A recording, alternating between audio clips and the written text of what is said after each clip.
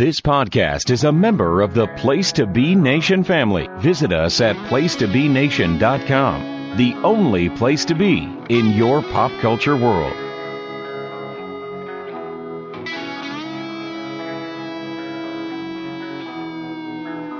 I heard you've been looking for me, but you look for trouble. You're gonna see that your words are dangerous. Your talk is cheap. So now I'm standing here. You tell yourself you know what to do when you realize that I am coming for you. Then you'll change your mind and run like a child when you see me standing here. Now I'm standing here. Don't question my heart.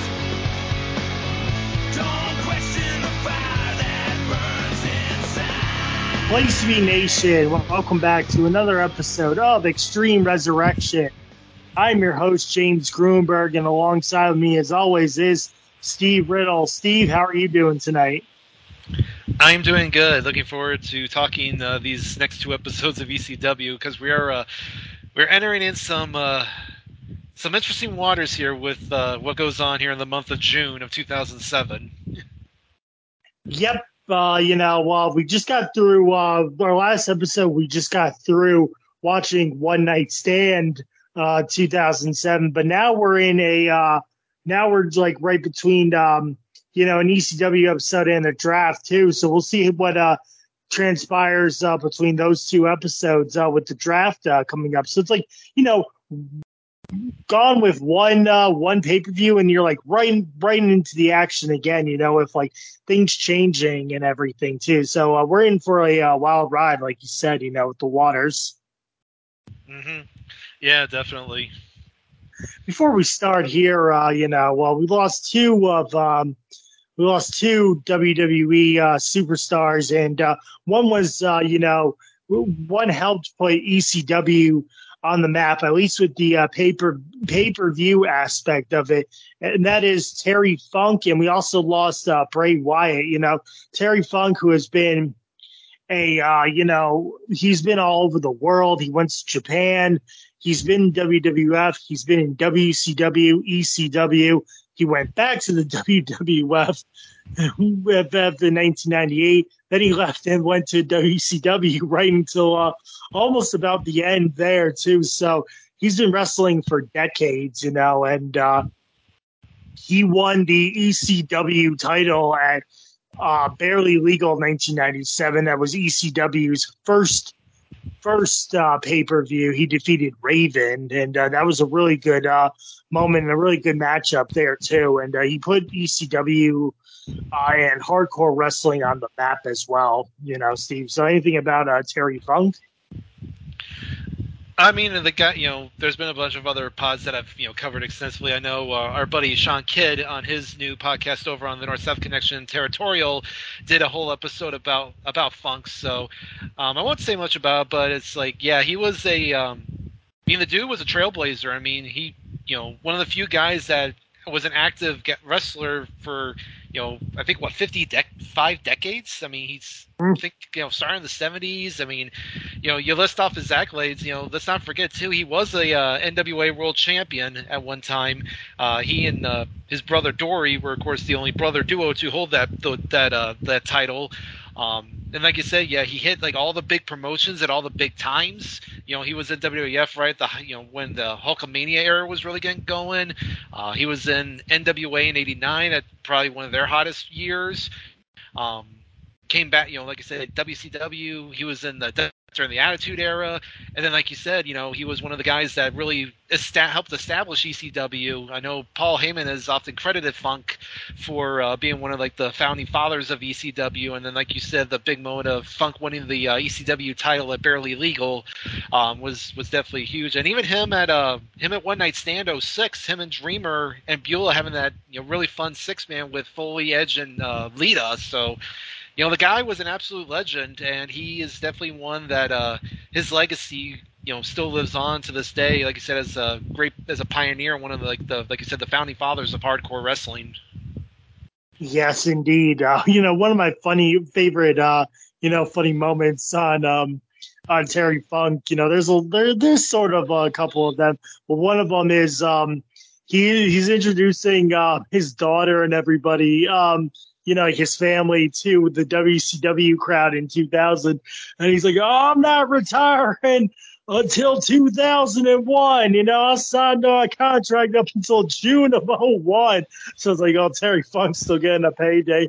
And then Shane Douglas comes out and he goes, "I'm going to retire you, old man, right now."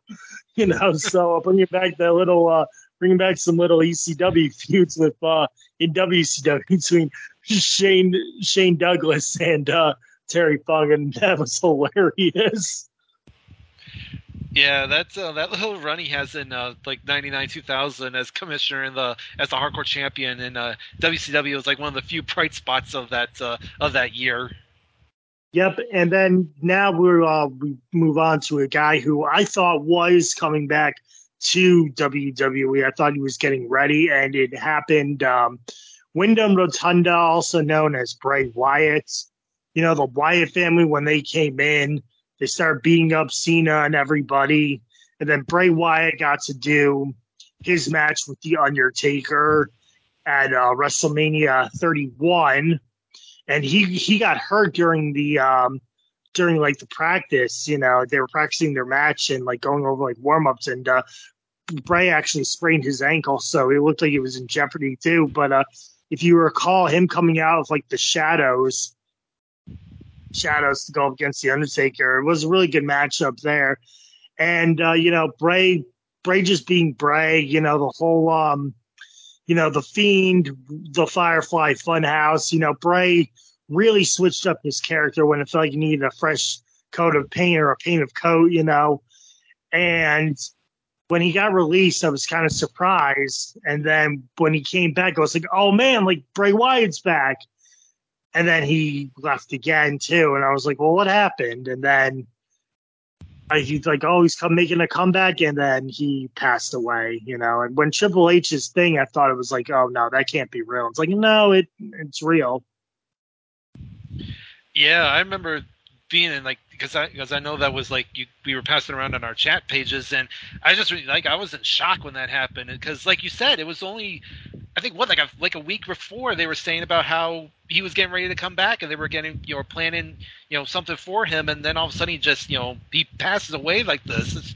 It's insane, and it's crazy because if you look at the trajectory of how his career went, because you remember he first came in as Husky Harris in the original NXT in 2010, and you know there was some potential there, but you just weren't quite sure because he just seemed kind of generic almost when he was first there. But then when he went back down to Florida and then cultivated this Bray Wyatt character, it was just something completely different.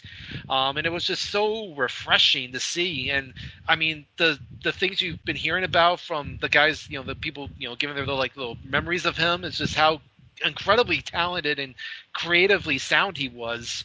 And he's always a guy that I think a lot of he's was the kind of consternation of a lot of fans, more so not for him but more so for his booking.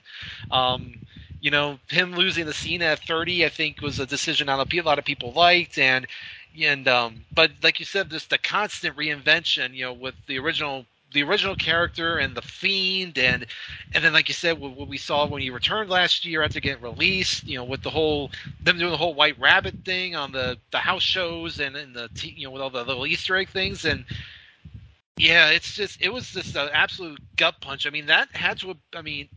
I'm trying to think back when the last time we had a guy who was like an active wrestler on a roster, just pass away so suddenly. I probably think the last one was Brody Lee in AEW a few years ago, and I mean I'm sure that hit hard for Bray, and obviously this hit hard for their other partner Eric Rowan, who I like that they did bring him in for SmackDown for the tribute. I thought that was a nice touch, and as the stories have come out this that have revealed like the reasoning behind his passing, it just makes it even more sad. So he's a guy that I think could have had been so much more And now we just wonder, what could have been had he had come back and been continued on, and what his future would have been. I've been seeing a lot of posts from people saying that he should go in the Hall of Fame next year, along with Brody, of course, who he was also Luke Harper.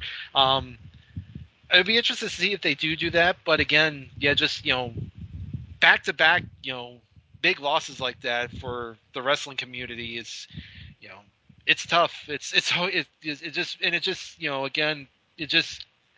It gives you that little sense of hey, we're all mortals, so we're all going to go at some point, and it just kind of that sobering reality whenever something like that happens. So so rest in peace to Terry Funk and to Bray Wyatt. You'll both be missed, but your legacies will live on. Yeah. Rest in peace, and everything will. Their memories will live on in the professional wrestling world. So, but I know we gotta switch gears here, but we do have a show to do as well. We have ECW June 5th, 2007.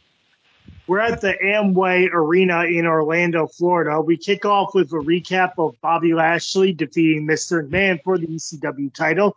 So Bobby Lashley is finally the new ECW champion. He finally beat Mr. McMahon, Umaga, and Shane McMahon in what seemed like a three-on-one ECW handicap match, even though it's supposed to be one-on-one, but it was anything goes. So we're live at the Amway Arena, and we have Mr. McMahon. He's sitting in a rocking chair. He comes out. And then Bobby Lashley comes to the ring, as he will be in a handicap hardcore match, Extreme Rules. It's 3-on-1. It's Bobby Lashley versus the Sandman, Balls Mahoney, and Tommy Dreamer. The ECW originals surround the ring, getting weapons. The ECW originals started hitting Lashley with weapons. Huge trash can shot by Dreamer. Clothesline the Balls. Lashley throws Dreamer into the steps. Leg drop onto Lashley by Sandman. Tree of Woe to Lashley by Tommy. Balls accidentally hits Tommy with a chair. Balls misses a leg drop off the top rope. Then Sandman gets put through the table, and Balls gets speared for the pin. So Bobby Lashley wins his 3-on-1 handicap match. I went 1.5 on this, Steve. I thought it was good for what it was. It was good, a little bit of a lot of shots from the ECW originals, especially that Tree of Woe shot by Tommy Dreamer as well. Yeah, I went 1.5 as well. Seeing Vince in that rocking chair, he definitely looked like one of those old men you see on their porch. They're like, "You damn kids, get off my lawn!" That's the way he looked. He just looked so just such like an old man. It's so weird. Yeah, the original's got some decent offense in here on Lashley with all the weapon shots. The leg drop off the top from Sandman actually looked fairly decent, and then like you said, the Tree of Woe from Dreamer, and then Dreamer took a nasty chair shot there by Balls. I'm surprised he didn't suffer concussion after that. And then Lashley pretty much finishes him off, puts Sandman through the table with the spear, and not the prettiest spear on Balls. Balls definitely looked like he was protecting himself a little too much from that, but still a decent, good little win for Lashley as he overcomes the odds again, and then he kind of, he basically goes to Vince and stands in front of him holding the belts up, and Vince just has that dazed look in his face, like he could care less. So, decent stuff here to keep Lashley going strong. Yeah, and a good start to the show here, as well. So now we, like you said, Lashley holds up the ECW title right in front of Mr. McMahon. And then we get Kevin Thorne versus Steven Richards. Thorne beats up Stevie in the corner. Stevie throws Thorne to the outside. Thorne bounces Stevie off the guardrail. Stevie gets a comeback and lands a drop kick to the back of Kevin Thorne. Sit down powerbomb to Stevie. and then the original Sin for the win. For this match, Steve, I want a star. It was all right, but I think the fans here were just like, this is boring, like they were chanting really heavily boring. I found Stevie not to be the best, but they are really trying to push Thorne here to go up against some better talent here, and they're really trying to give Thorne a push. Yeah, I want a star as well. Yeah, the crowd pretty much could care less. I think, and again, I think I go back to what I say. After Thorne lost Ariel, he basically lost the one thing that made him interesting, and now he's just a dude. But like you said, they're definitely trying to keep him somewhat, strong, but pushing him. Stevie's not the worst choice to put a guy like Thorne over because he's a veteran. Thorne kind of. The offense was kind of but Stevie had a decent little comeback there, and then Thorne finishes him off pretty easily with the original Sin. So, again, nothing much here, just to kind of give Thorne another win as they look to see what to do with him. Yep. So then we get then we get an extreme expose by Layla, Brooke, and Kelly Kelly. They come out and dance, and then we get the recap of the stretcher match. As we said before, that is Rob Van Dam's last match in WWE for a while. As he said that he was burnt out and he wanted out, so Rob Van Dam got his wish. They're trying to make it seem like he's just out indefinitely from injury, but that's really not the case because he doesn't come back until 2013, like he's on the roster for a little while. But he'll make sporadic appearances there, here and there. As I said before, he came back for the Raw 15th anniversary show in December of 2007. So Rob Van Dam is done with WWE at this time. And he did get the win over Randy Orton, but Randy Orton gave him a DDT as well to kind of put Van Dam out of his misery here. Yeah, pretty much. Going back quick to the Extreme Expose, and I mentioned earlier how the crowd would care less about the previous match. They were actually they were pretty dead for this segment too. I mean, usually the girls can get at least somewhat of a reaction out of the crowd, but it seemed like they just could care less at this point. And then, a good little, like you said, the recap there of RVD getting pretty much put out by Orton. Mm-hmm. So now we have a tag team match. It is Elijah Burke and Marcus Corvan versus the Major Brothers. So I remember before One Night Stand, 2007, that Matt Striker said that he was going to fight the Major Brothers, I remember. And now it's like the card has like totally changed. I wonder what happened, because like I remember like Striker was like, "Oh, I'll face both of you if I have to." And then as I was getting towards this match, like as I was getting towards this week afterwards, I was like, "That can't be right." Like this match, like Matt Striker versus the Major Brothers seems so bad. Unless Striker was gonna put the Major Brothers over, but I guess they changed direction here because we have Elijah Burke and Marcus Corvan versus the Major Brothers. I don't know if you remember that, Steve, or not. Yeah, I can't remember. Maybe, but yeah, I don't know. Yeah, I just remember that too, and I was just like, oh, okay. Like, so now they changed it because now we'll see where Striker is in our next matchup here. But we do have this tag team match. Chops applied to both Corvan and Bryan.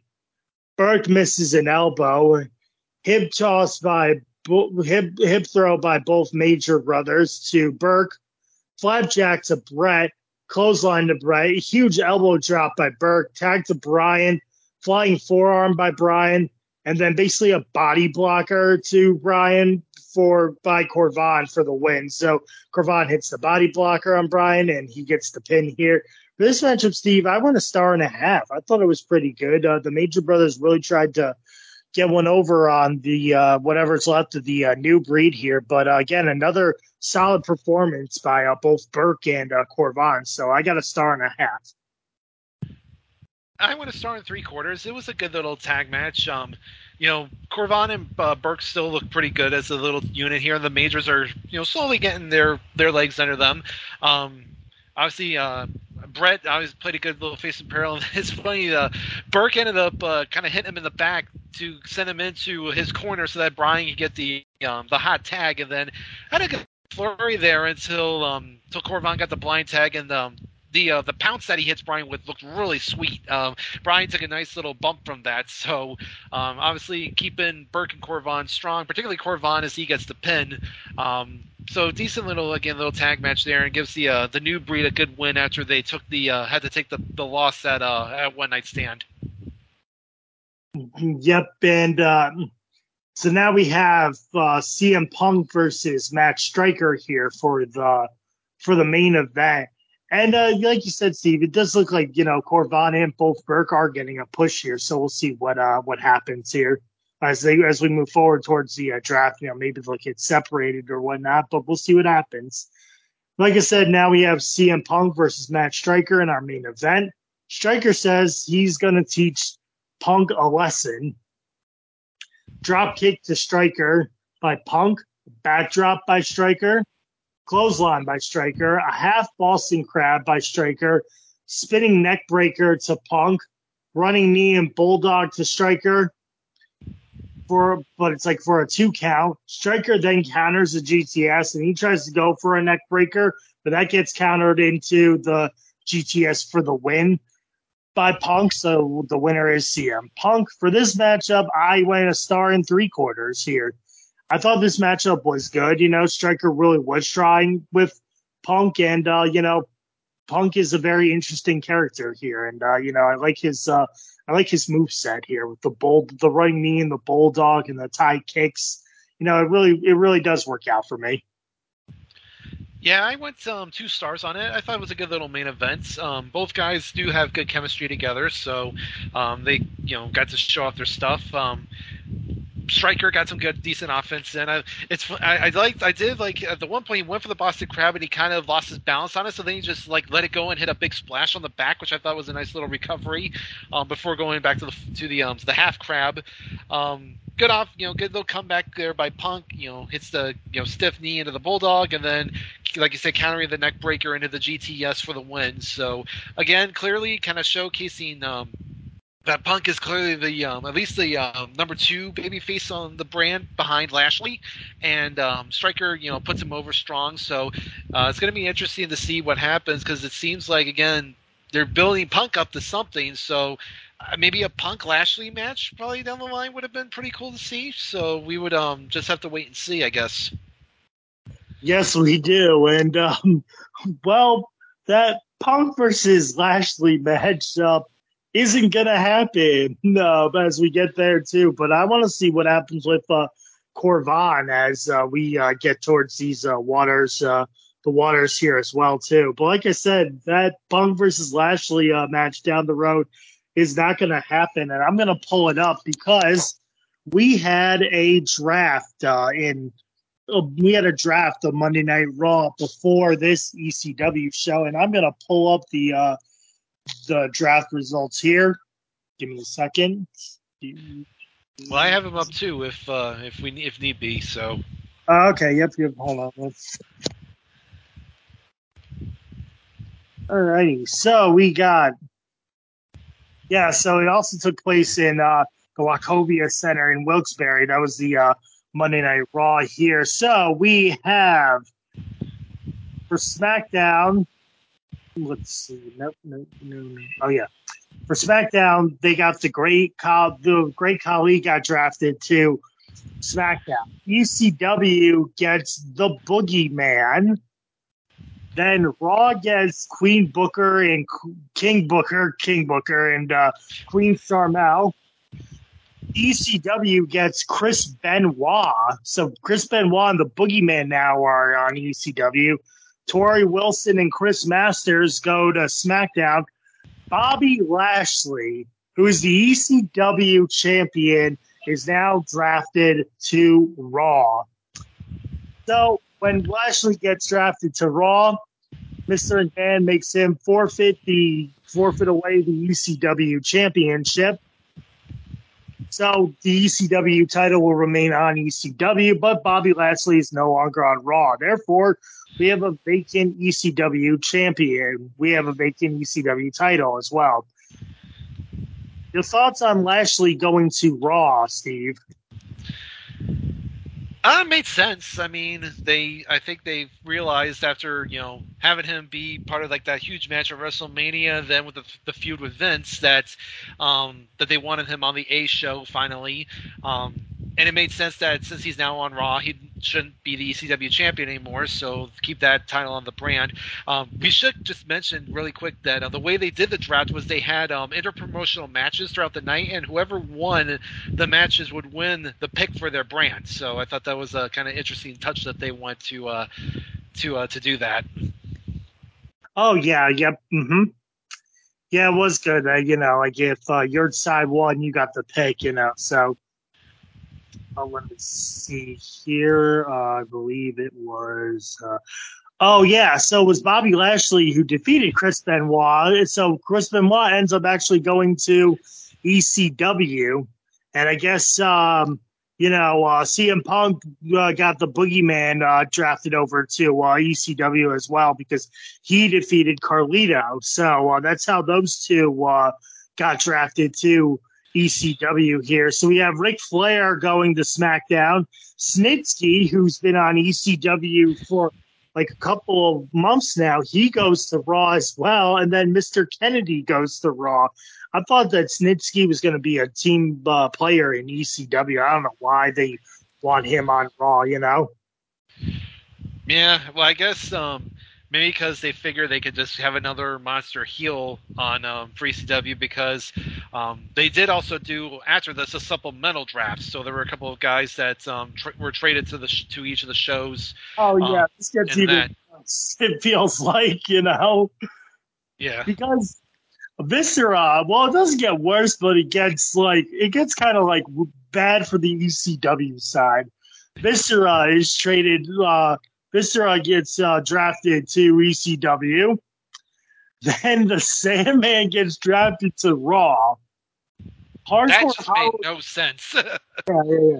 Hardcore Holly, who was on ECW before getting injured, he's drafted to SmackDown.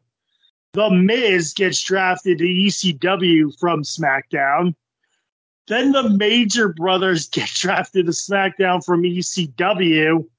And then now we have Layla. No, we have two more. Johnny Nitro gets drafted to ECW from Raw. And Layla gets drafted to ECW from SmackDown. Makes sense. Oh, Layla makes sense. I mean, she's been part of Extreme Expose, so just might as well make it official. And then, Viscera, Miz, and Nitro, they really weren't doing much on their brand, so I guess just put them over to ECW, maybe give them a little bit more exposure. But yes, Sandman going to Raw just made zero sense. That was a Vince call, clearly. Yeah, I know. Sandman has said like on his thing, he was like, I was sitting at home, and then Johnny Laurinaitis, Johnny Ace came on. He said, "Hack, you've been drafted to Raw." I'm like, "Wait, what?" He had no idea. He's like, "Yeah, you're going to Raw now." So that must have been crazy that must have been like weird for Sandman, So it's sort of like, I don't know, Steve. Like it feels like it's sort of on the short end with ECW, but we'll see what Chris Benoit, the Boogeyman, the Miz, Johnny Nitro, and Viscera do for ECW's brand as we go forward. Mm-hmm. And interestingly, kind of interesting point here, of the ECW originals now, Tommy Dreamer, the only one still in ECW because Sabu's gone, Van Dam is gone, and Sandman is now on Raw. So Dreamer basically by himself. Yeah, I mean, if you count Balls Mahoney, I guess he's still there. So, I mean, but the original four, yes, Tommy Dreamer is the only one there. So, now we're live again from the Wachovia Center, ECW, June 12th, 2007. We get a recap of Raw and the draft, and then this happens. Mr. McMahon leaves Monday Night Raw after saying, I believe he said thank you to the crowd, and then he just leaves. And then you see the infamous Paul London smiling, and then everybody's just watching him go. Patterson and Briscoe are the last ones to say goodbye to him, and then he shuts the door and the limo blows up. So now Mr. McMahon is presumed dead. I feel bad talking about this now, but this is what is happening.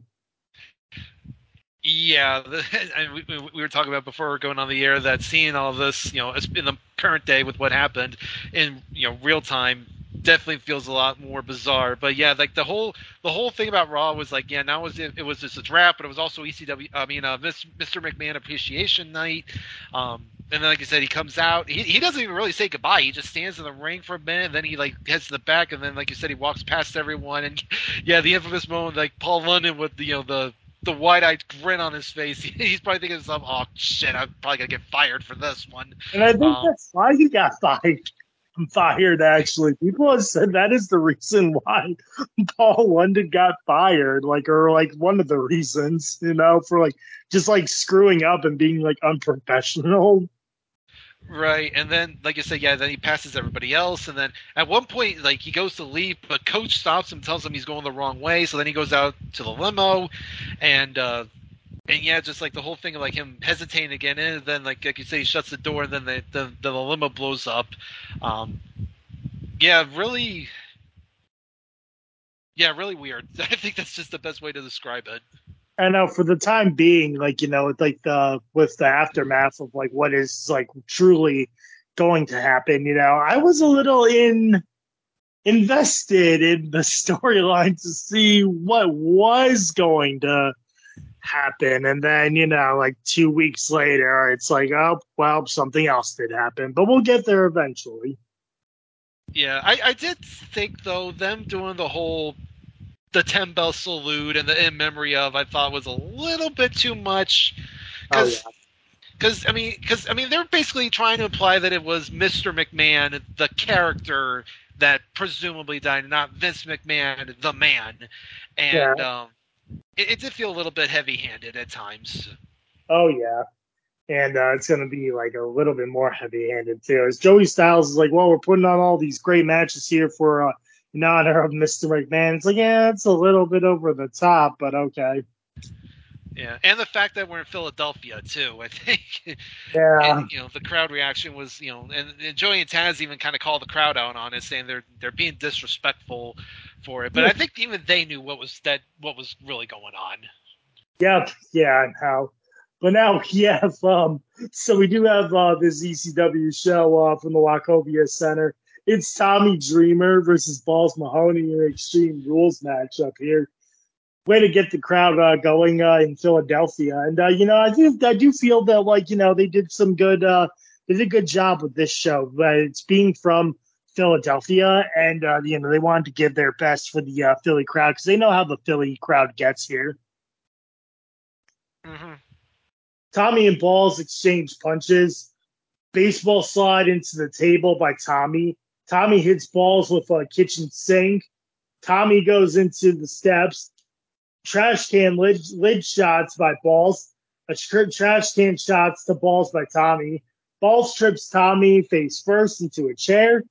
Tree of Woe with a trash can this time to Balls Mahoney. Balls misses a dive and then a DDT into a chair by Tommy for the win. For this matchup, Steve, I went 1.5 stars. It was good, it was really good here.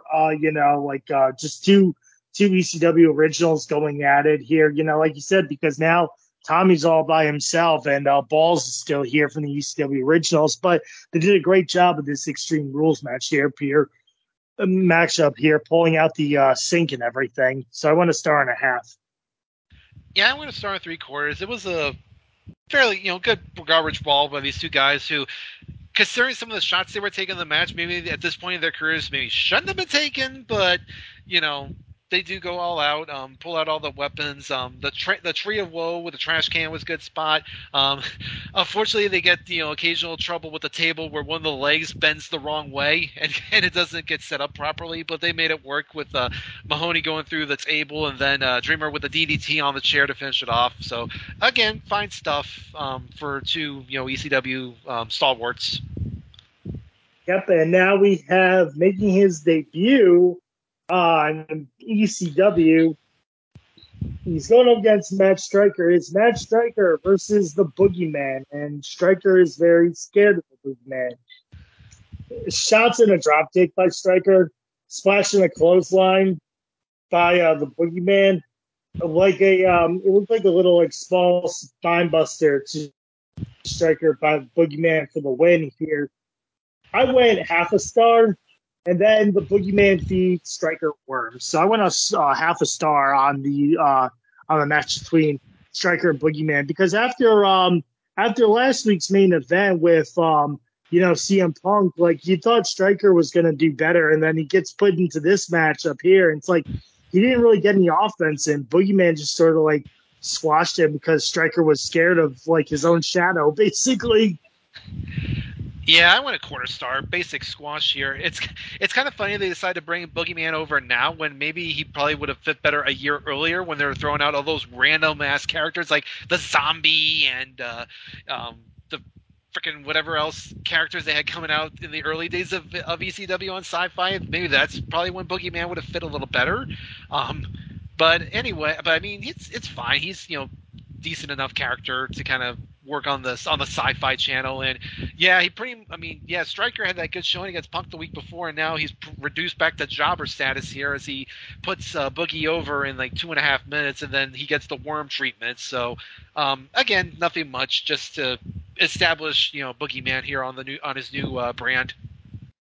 Yep, so they've gone over and over that there is no ECW champion here as well because Bobby Lashley got drafted to Raw, and he has left ECW, and the championship title is vacant here. We have highlights after the limo exploded on Monday Night Raw, and this got a little bit sketchier too, them just pointing out there's a big fire and stuff, and you see the sparks still exploding, so you just it's weird to look at it now, Yeah, again, just kind of recapping everything and showing that the footage afterwards of the fire truck coming up and putting the limo out, and like you said, it's only going to get a lot more weird after this.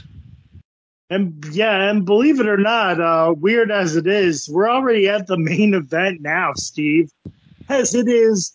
ECW's new draft pick, Chris Benoit and CM Punk versus Elijah Burke and Marcus Corvan. I think this is a fine main event here. Punk and Benoit here versus the new breed guys who are trying to get over. A very good combination here. Definitely. Punk starts off with Corvan. Corvan goes to work on Punk. Tag to Burke, knee to the face by Punk, tag to Benoit, duplex to Burke, tag to Corvan, heavy strikes to Benoit by Corvan, flying forearm by Punk, drop kick to Corvan by Punk, and then we're back from commercial.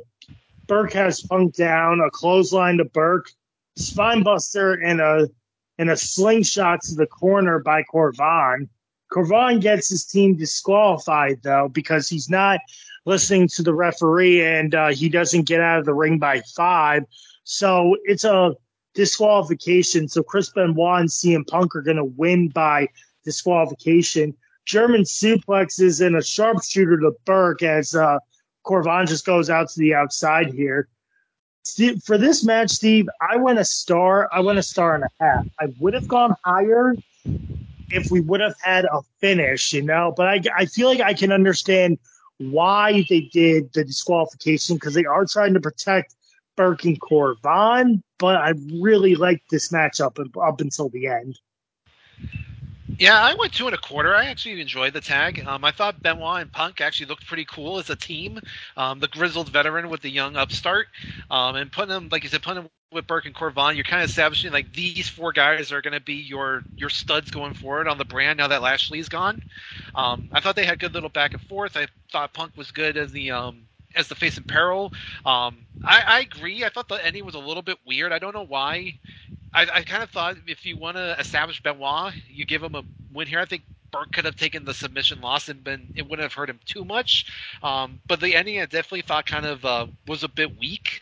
that Corvan's not listening to the referee's count gets himself disqualified. I thought that was kind of lame.